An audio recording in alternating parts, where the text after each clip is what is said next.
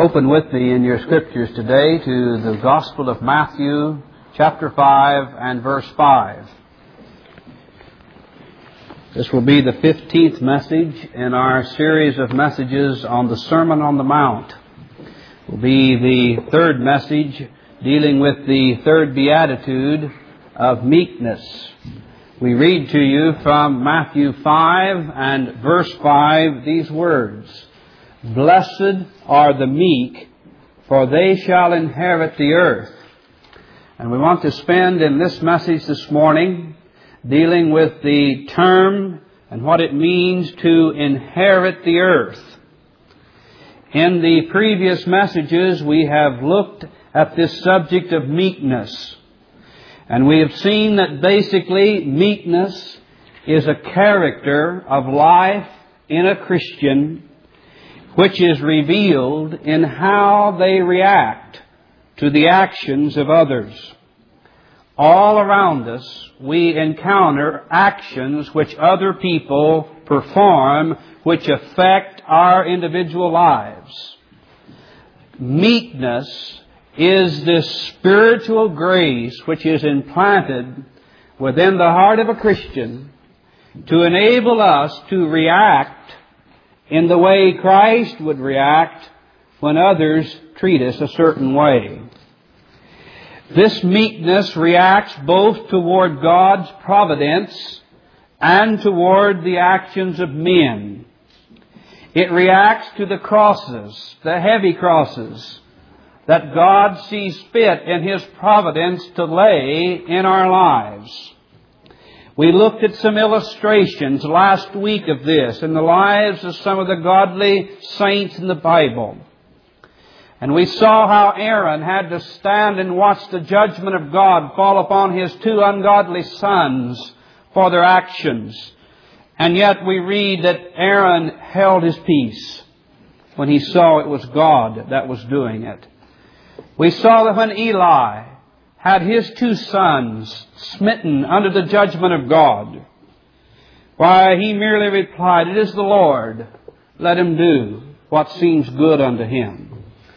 So Christian meekness reacts to the providence of God when these heavy crosses are placed upon us. It reacts with Job, "The Lord giveth and the Lord taketh away. Blessed be the name of the Lord." Christian meekness reacts when our fellow man mistreats us. The way that Shimei, when he cursed David, when David was being run out of town like a renegade as he was the king. But Shimei, that man, stood there as David left town in disgrace, and he was cursing David. And David's army, one of his captains, said, "Let me go over and remove his head from him." And David said, "Let him alone. Let him curse. Perhaps the Lord will bring good from this." So this grace of meekness is something that is highly desirable. We are encouraged to seek out after it in the Scriptures as we would seek out after gold and silver and precious stones. We found that this meekness, in order to live in peace with each other, in this sinful world, meekness does not seek to advance one's own personal reputation. But when one's own reputation is at stake, in order to maintain peace, the Christian then forfeits that, as Jesus made Himself of no reputation, but took upon Himself the form of a man. But at the same time, this meekness is willing to suffer the wrath of public opinion whenever God's reputation is at stake. And we saw this in the life of Jesus Christ, who described Himself as a meek and lowly man, yet He went into the temple where God's truth was to exist. And when He saw what they were doing in His temple, He became angry and with a holy wrath rose up and drove out the money changers from the temple. So meekness is not weakness. It is that which, when one's own personal reputation is at stake, in order to maintain peace with each other, then we back off as Jesus would when He was charged with being born illegitimately and merely walk out from that multitude. But whenever the honor of His Father was at stake, He stood and with a holy indignation rebuked those who were guilty. Now, what does this meekness produce? There is a reward for it. And Jesus says, this is it. They shall inherit the earth. How does this meekness prepare a person to inherit the earth? And that's what we want to deal with today. First, we'll look at the word inherit. What does the word inherit mean? And it means basically this: to come into possession of that which originally belonged to another. Now get that in your minds, if you will, please. To inherit something means to come into possession of that which originally belonged to another. We are told in the Bible that a Christian is an heir of God and a joint heir with Jesus Christ. An heir is that once that the person dies, an heir is that which receives the inheritance or the property or that which belonged to the one who died. The heir inherits that. And Jesus Christ came and died for sinners in order that we might inherit something. And in order to prepare us to inherit this, the grace of God must be poured out upon us to break this proud, rebellious spirit and to cause us to mourn over our condition and to make us a meek people. And in doing so, we become heirs of the earth. And so inherit then basically means to come into possession of that which originally belonged to another.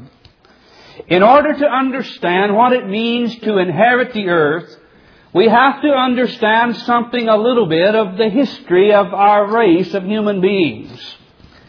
God created us as a race of beings distinct from the angels and distinct from the animal and plant creations. We are made a little lower than the angels, but we are made superior or elevated above the animal and the plant creations. And God created Adam, and He appointed Adam to a certain position in His creation of importance. It was a position of priority over all the earth, in that he was a superior being. He was not made like the dumb beast which react by instinct, but Adam was made with a rational capacity to know and understand God and to make decisions. And so Adam was given a position in which he inherited the whole earth by the appointment of God. And in that original position, Adam enjoyed great peace. He enjoyed great joy, and he was extremely contented in God's appointed place for human life. And it was not until the serpent or Satan came and convinced him that God was withholding something from him, that he really had more coming to him than what God had given to him, that he forfeited all of this peace, joy, and contentment he had in God's appointed place in his life. Now, ladies and gentlemen and boys and girls, this morning, if you will follow with me carefully, and the Holy Spirit is pleased to do so, I hope we can trace right down to the root this morning of the root cause of so much of this disenchantment and unsatisfaction and discontentment that comes in our lives. Remember, our race one time was a race which was at peace, it had joy, it was contented. Now, can you say that of yourself this morning? Can you say, I am at peace with myself and my world? I have great joy. I have contentment. I'm happy with where God has put me at in life. Or do you find a disenchantment? Are you dissatisfied? Are you upset? Then, my friend, there's a cause for that, and that cause is called sin. Sin entered into this contented man called Adam with the idea of promising him that if he would just reach out and take a little more, then he would have more contentment and more joy and more happiness. Instead, he lost all of that which God had given him when He made him ruler over the earth and all the creatures therein. So sin took away from Adam that which Adam possessed. And had Adam not sinned, you and I today would be perfectly happy, perfectly contented in our existence this morning. But there is a way in which that we can have that contentment restored. Sin tells man that he must gain more things in order to be happy. And so the rich man goes out, as Jesus describes, and he says, now I have a lot of barns, but I'm still not happy. And the only way I can become more happy and more at peace with myself and more contented is if I go out and I tear down these barns and build bigger barns. And we know the history of where that gets us. You get the bigger barns and we're not happy with that. We must continually thinking as Satan tempts and says, now you can't be happy with what you have. You've got to have more and more and more. And so man, Jesus says, is trying to gain the world. But He also gives this warning. What shall it profit a man if he what? Gain the whole world and lose his what? His own soul. So man is possessed with this thing of trying to make himself happy by accumulating more of the possessions of this world. And if he owns 1,000 acres, he's not happy with that. But he thinks if I can get 10,000, then I'll be happy and contented. And he gains that. And instead of acknowledging how good God has been and giving it to him, he sits moping because he looks over across the field and he sees his neighbor with 50,000. And his neighbor's possession robs him of his own contentment and happiness of his own. And so sin has taken man away from his appointed lot in life. And now then he has lost the earth. True, he may possess and own many of its acres, but listen carefully, those possess him, he doesn't possess them. And there's a difference in that. There's a difference in me owning 1,000 acres and possessing those, and having those 1,000 acres possess me, where I just can't live without them. And that's in essence what's happened to the race of our human race.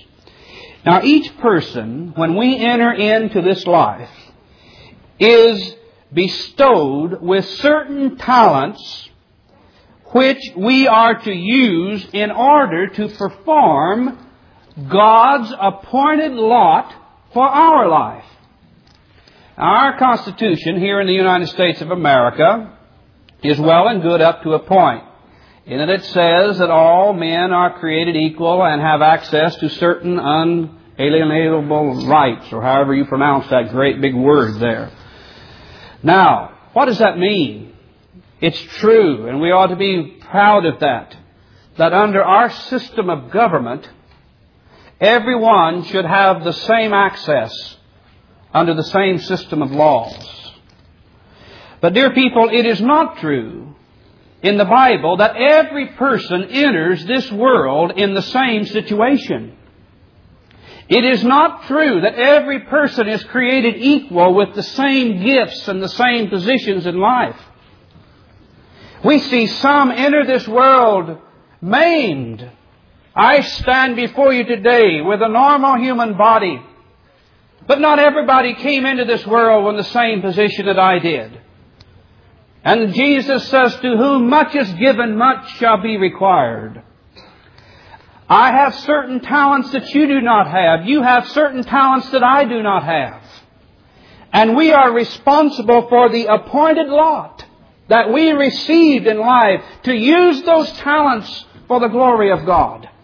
But not everyone has the same degree of talents, but everyone will be held accountable before God as to how they use the talents which are given them. Not everybody is appointed to be a king. Not everybody is appointed to be a rich man. Not everybody is appointed to hold the same positions in life. But we are appointed to a certain place, and it's only as we see what meekness is that we can find that we can be contented with our appointed lot in life.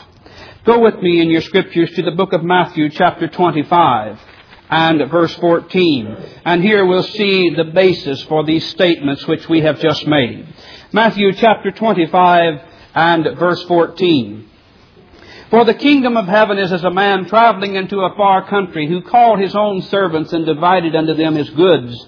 And unto one he gave 5 talents, to another 2, and to another 1. To every man according to his several or natural ability, and straightway took his journey. Now notice here, certain people are given 5 talents, certain 2, and certain 1. And the one that had the 2 talents was responsible for how he used the 2, not how his neighbor used the 5. And if you happen to be one of those individuals here today whom God has given much to, you came into this world, and most of your financial problems were already taken care of by your parents before you ever entered into this world. And you came in with a far superior situation than some of us that are here today. Then you're going to have to use that appointed lot, and you're going to be held more accountable than the person who has the 2 talents and the person who has the 1.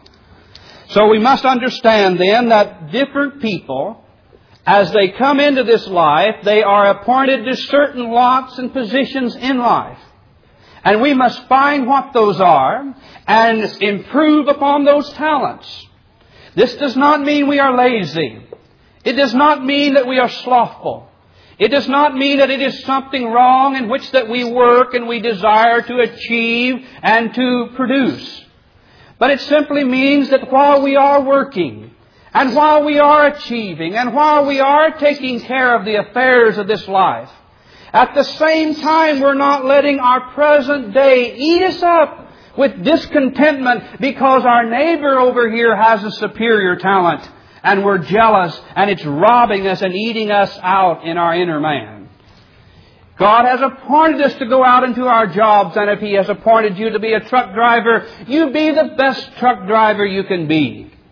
If He has appointed you to be a farmer or a businessman or a store operator, then go out and be the best that you can be, and learn how to advance your business and make progress, because one day God's going to call you in as a steward to give an account of how you conducted yourself.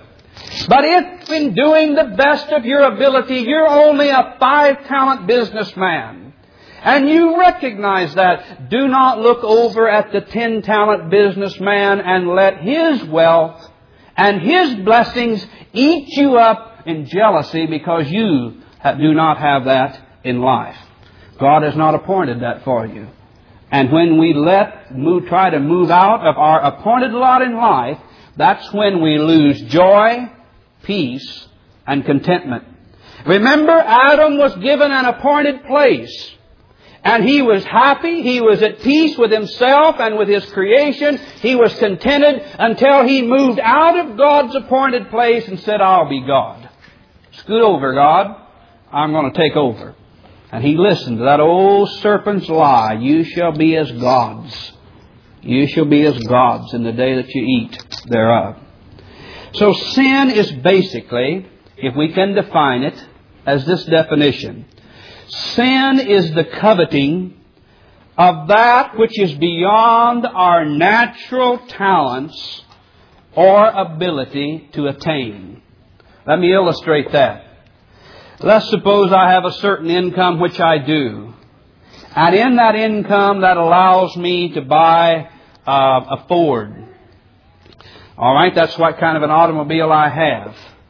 I can afford a Ford, and I can make the payments on them. But I cannot, within my ability, which God has appointed me, afford a Cadillac. Now, I am not to sit here now and let every one of those, I don't know whether some of you may have Cadillacs here. It's well and good. You get tired of it, why bring it to me and I'll take it off your hands, all right? You get a little extra money, and if you're getting burdened about it, why, bring it to your pastor and I'll relieve you of your burden, okay? No, seriously. If you have a Cadillac, drive it. But if I look out and God has appointed me a 5-talent income, and I can afford a Ford, and that's all, I move out of my place when I sit there and I have my insides eat themselves up every time I see you drive by in the Cadillac. I am to work and use the talents which God appoints for me and stay within that appointed lot. And I can use those for His honor and for His glory. And that's why I don't find fault with those that some do, that find fault with Christians whom God has blessed much with driving around in a Cadillac. If God has blessed you much, then use it for His own glory. Give Him the glory for it. But at the same time, if God has not appointed that for our lives, then let us not try to move out of our dominion and into somebody else's which God has not appointed for us. Now, salvation's basic goal is to restore back to man, Adam, the contentment and the satisfaction which God appointed for our lot in life, whatever that may be. Do you get that? The basic end design of why God saves sinners is to put individuals like Jim Gables back into an existence where Jim Gables can be content and satisfied with whatever the appointed will of God is for his life. And you see, I cannot inherit that until first of all, God come and He produce a meekness in me to make me willing to bow to whatever talents God gives me. As long as I have this dominion of pride which says, God, I am not content with driving a Ford, I must have that Cadillac, then in doing so, I have stepped out of God's appointed bounds. Now, if that time ever comes when He increases my ability to do so, we'll cross that when that time comes. All right, Rick? Will you ever get a little extra bonus and come by and give it to your pastor? Why, we might be able to do that, okay? But that time has not come. And so I abide with a state of peace and satisfaction with my appointed lot in life. Now, that's the end design of what the Bible calls conformity to Jesus Christ, to His image. Do you believe here today that God had an appointed life for Jesus Christ? How many of you believe that? You believe it? You believe that Jesus' life was appointed by God the Father to come and do what He was supposed to do?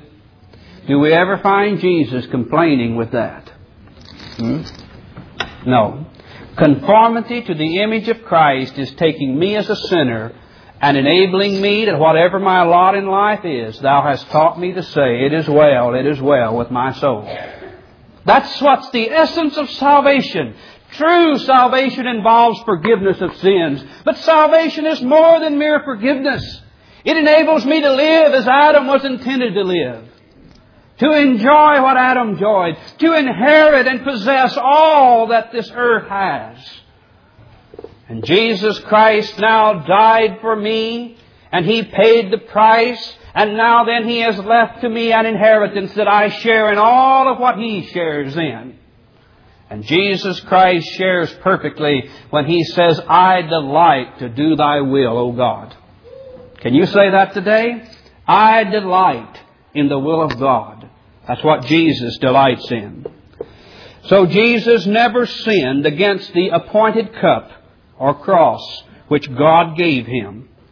Now, what does union with Christ, when we believe in Him and we're joined to Him by faith, this life which He lived in subjection to the appointed will of God, and now then we are joined to Him in faith, what do we receive from this? Go to the book of Mark, chapter 10. Mark, chapter 10 and verse 28. The disciples asked a question one day. They'd just seen a rich young ruler leave the Lord. Didn't want to meet the demands of salvation and conversion.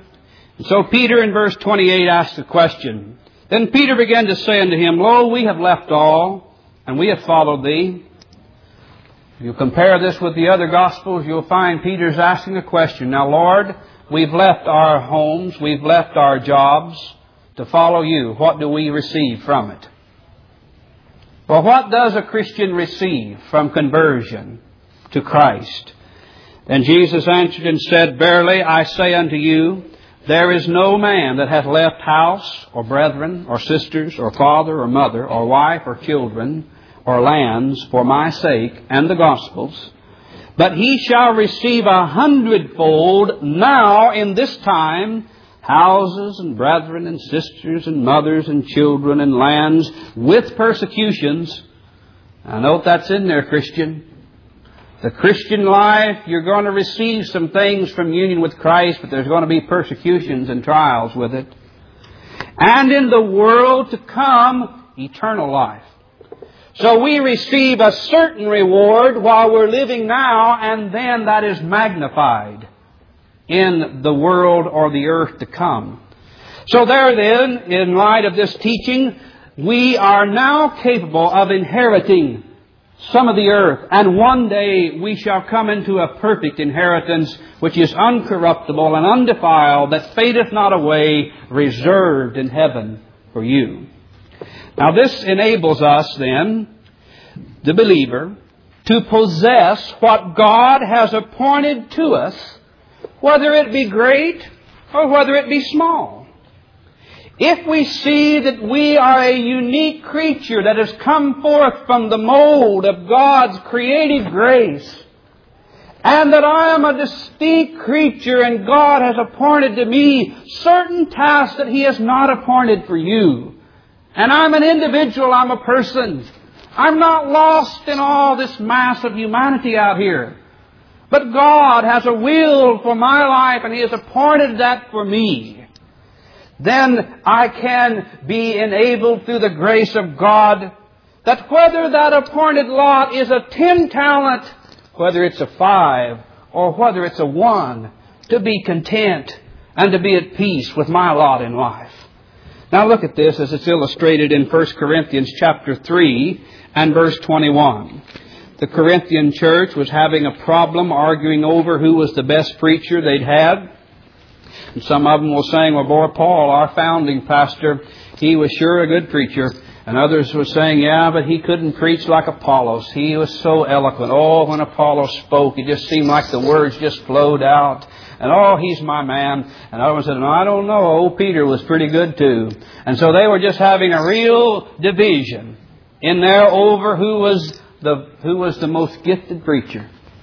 And so Paul answered their problem with this, 1 Corinthians chapter 3, verse 21. Therefore let no man glory in men. For all things are yours, whether Paul, Apollos, or Cephas, or the world, or life, or death, or things present, or things to come. All are yours, and ye are Christ, and Christ is God's. Now what's the significance of that? You compare that with Romans chapter 8. For I am persuaded that neither life nor death nor any other creature shall be able to separate us from the love of God which is in Christ Jesus. And it simply means this. We're not to glory in men. But God has an appointed lot, and whether He gives us a Paul, Apollos, or a Peter to be our pastor, that's God's appointed lot, and it's for you. And then also, yours is the world. He created a world for me to live in. He gave me a life to live. But notice it also says He has a death appointed for me also. And if God does not come in my lifetime, then there's somebody who's going to pick up this body one of these days and take it back to the dust of the earth from whence it came. That's appointed also unto man once to die, and after this to judgment. Or things present, the present affairs in my life, they're appointed by God for me. And then those things that eat us up sometimes as Christians. But what about the future, Pastor? What's going to happen out here one of these days when I know by natural reasoning this is going to occur? I'm not going to always have my husband. I'm not going to always have my wife. My children are not always going to be in my home. Pastor, what's the future hold? Paul says the future is yours because it's in God's hands. I don't know about tomorrow. Who holds how is it? I don't know about the future, but I know who holds the future. And my life is in God's hands. My life is His, whether it be good or whether it be bad. Now let's go to 2 Corinthians chapter 6. And here we have a great text of Scripture to show how that we can even have a very low state in life and be the richest man alive. You think you can? Notice the Apostle Paul, 2 Corinthians chapter 6 and verse 10. As sorrowful, yet always rejoicing. As poor, yet making many rich. Now notice this. As having nothing, and yet what? Possessing all things. Is that man crazy? He says, I have nothing, and yet I possess all things. How could he talk like that? My friend, he had inherited the earth. The earth was his. Whatever God's appointed lot was for Paul, he could say with the songwriter, Thou hast taught me to say, it is well with my soul. When the Philippians would send him a love offering, he would write back and say, Oh, I thank you for your concern. I thank you for the thought that goes with it. But he said, I want you to know I really didn't need it. For I know how to abound and I know how to be abased. And I have learned that whatever state I'm in, therewith to be content. Paul says, thank you for thinking about me. But God knows my needs, and He knows how to make me rich, and He knows how to make me hungry. But in all of these things, we're more than conquerors through Him that loved us. You see how we inherit the earth? When that Spirit of grace comes and it produces in us that meekness that whatever God allots in our life, whether He places us over here as some little field of land and a little tractor, and that's all we ever have out of this life, then my friend, we can say, I'm the richest man in the world, for that's what God has for me. So you see, meekness prepares us to inherit the things of this life. Now let's look at quickly the benefits of this. Go back now, and I would like for all of you to turn there for this passage of Scripture, the 37th Psalm and verse 11. And here is the verse that Jesus used to base this teaching on. What does it mean to inherit the earth? The psalmist David tells us this in the Old Testament, hundreds of years before Jesus spoke these words. Psalm 37 verse 11. But the meek shall inherit the earth, and shall delight themselves in the abundance of what? Peace. Now that's what's called in the Bible Hebrew parallelism. In the Old Testament, you have that all the way through. The Jewish people, they spoke like this. They would make a statement, and then they would repeat it with other words. The same meaning, but with phrase differently. Now here's what it means. The meek shall inherit the earth. What does that mean? They shall delight themselves by being at peace. What more can we have than peace? Ladies and gentlemen, the world today is going mad trying to obtain peace with themselves. They go to the cities to earn the income. And then when the time clock blows on Friday afternoon, they've got to seek to the recluse of the country to get away from it all, trying to find peace with themselves and each other. The psalmist David says, the meek man is at peace with himself and with his God and with his world. Oh, what a blessing it is to have God make us meek, because that prepares us to live a life in which we possess our lives. Our lives don't possess us. Then it not only has the benefit of meekness. In Isaiah chapter 29 and verse 19, meekness and inheriting the earth gives us great joy. Isaiah chapter 29, find it in just a moment, and verse 19.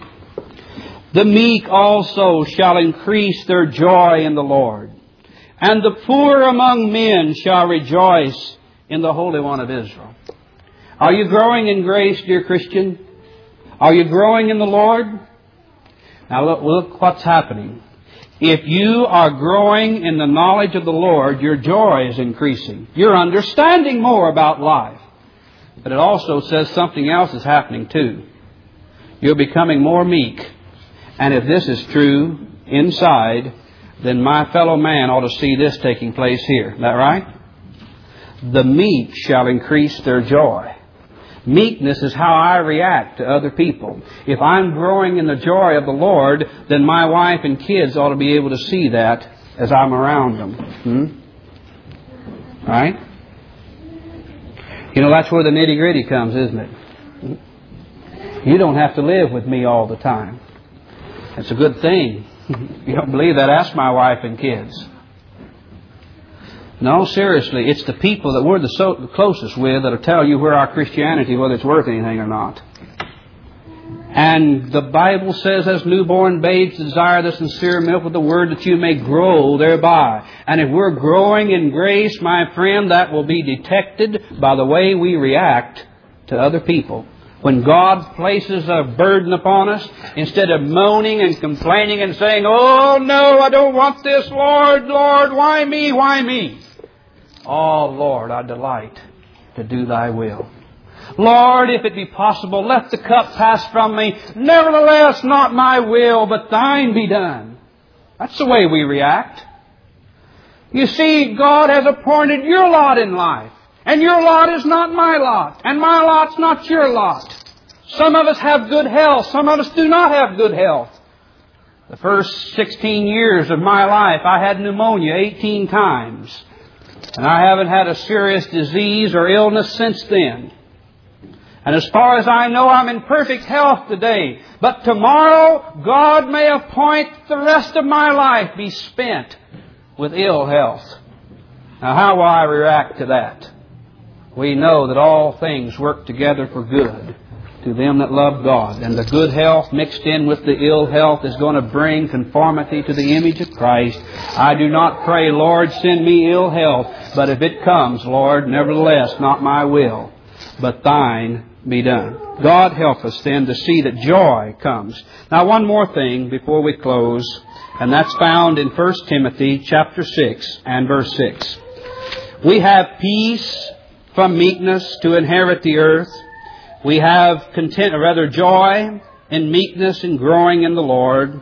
Now in 1 Timothy chapter 6 and verse 6, we have this final statement to make to you today. But godliness with contentment is great gain. Are you a godly person today? What do you mean by that, Pastor? I mean, do you delight in having the will of God done in your life? You mix that in as you mix a cake with contentment, and you'll find peace and happiness that you've never known before. Look at the next verse.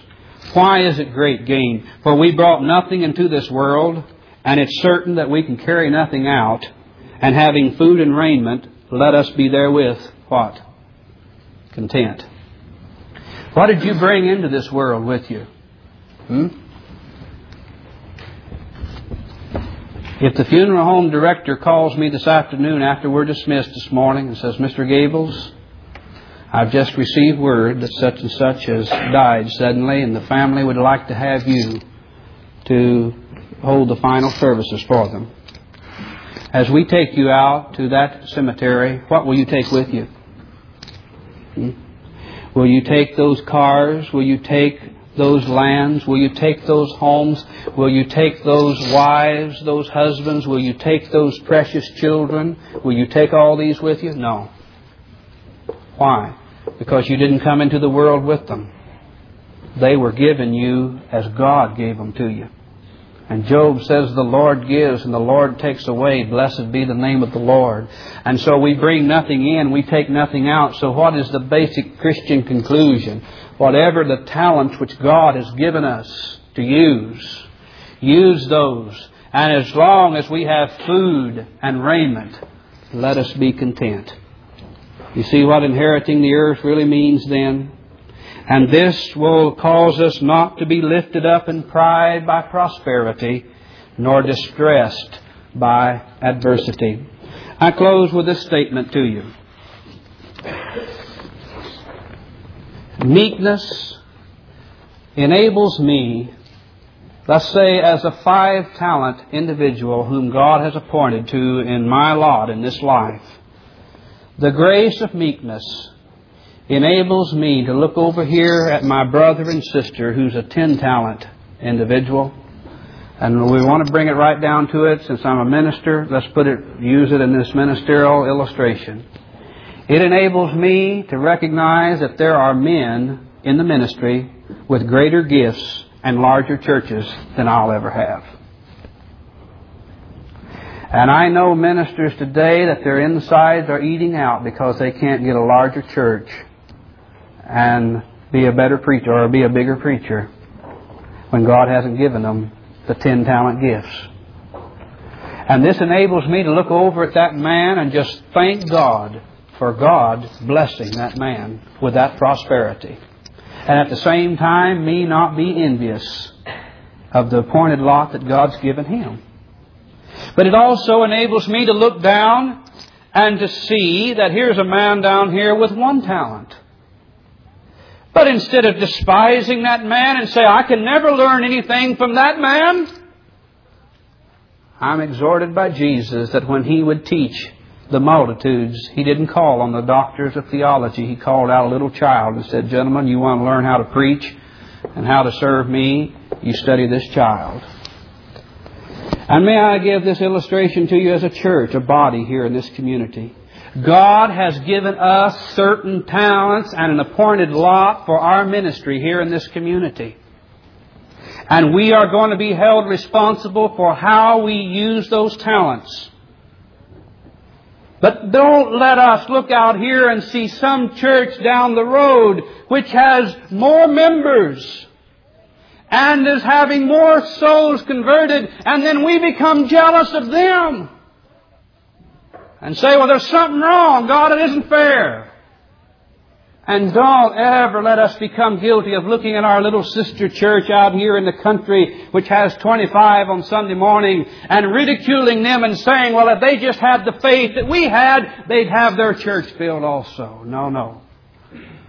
God's appointed lot is for each of us to use our talents to the best of our abilities and leave the fruit unto God. And so may that help us today as pastors, as a church, and whatever business and occupation that you conduct yourself in. Do it for the glory of God, but don't become lifted up by the prosperity of others, and don't become distressed by the affairs of some. And when these things are mixed in with your life, say with Paul, I've learned, whatever state I'm in, to be content. Oh, blessed are the meek. You see why Jesus could talk like this, and that multitude could say, I never heard a man speak like that before. Our doctors, our Pharisees, they never taught us a thing like this. We thought in order to be happy, we'd have to sit up there on the throne of Rome and sit up there with Caesar and rule the world. And yet I can sit down here with my little sheep, my little lamb, my oxen, and be the richest king on the earth.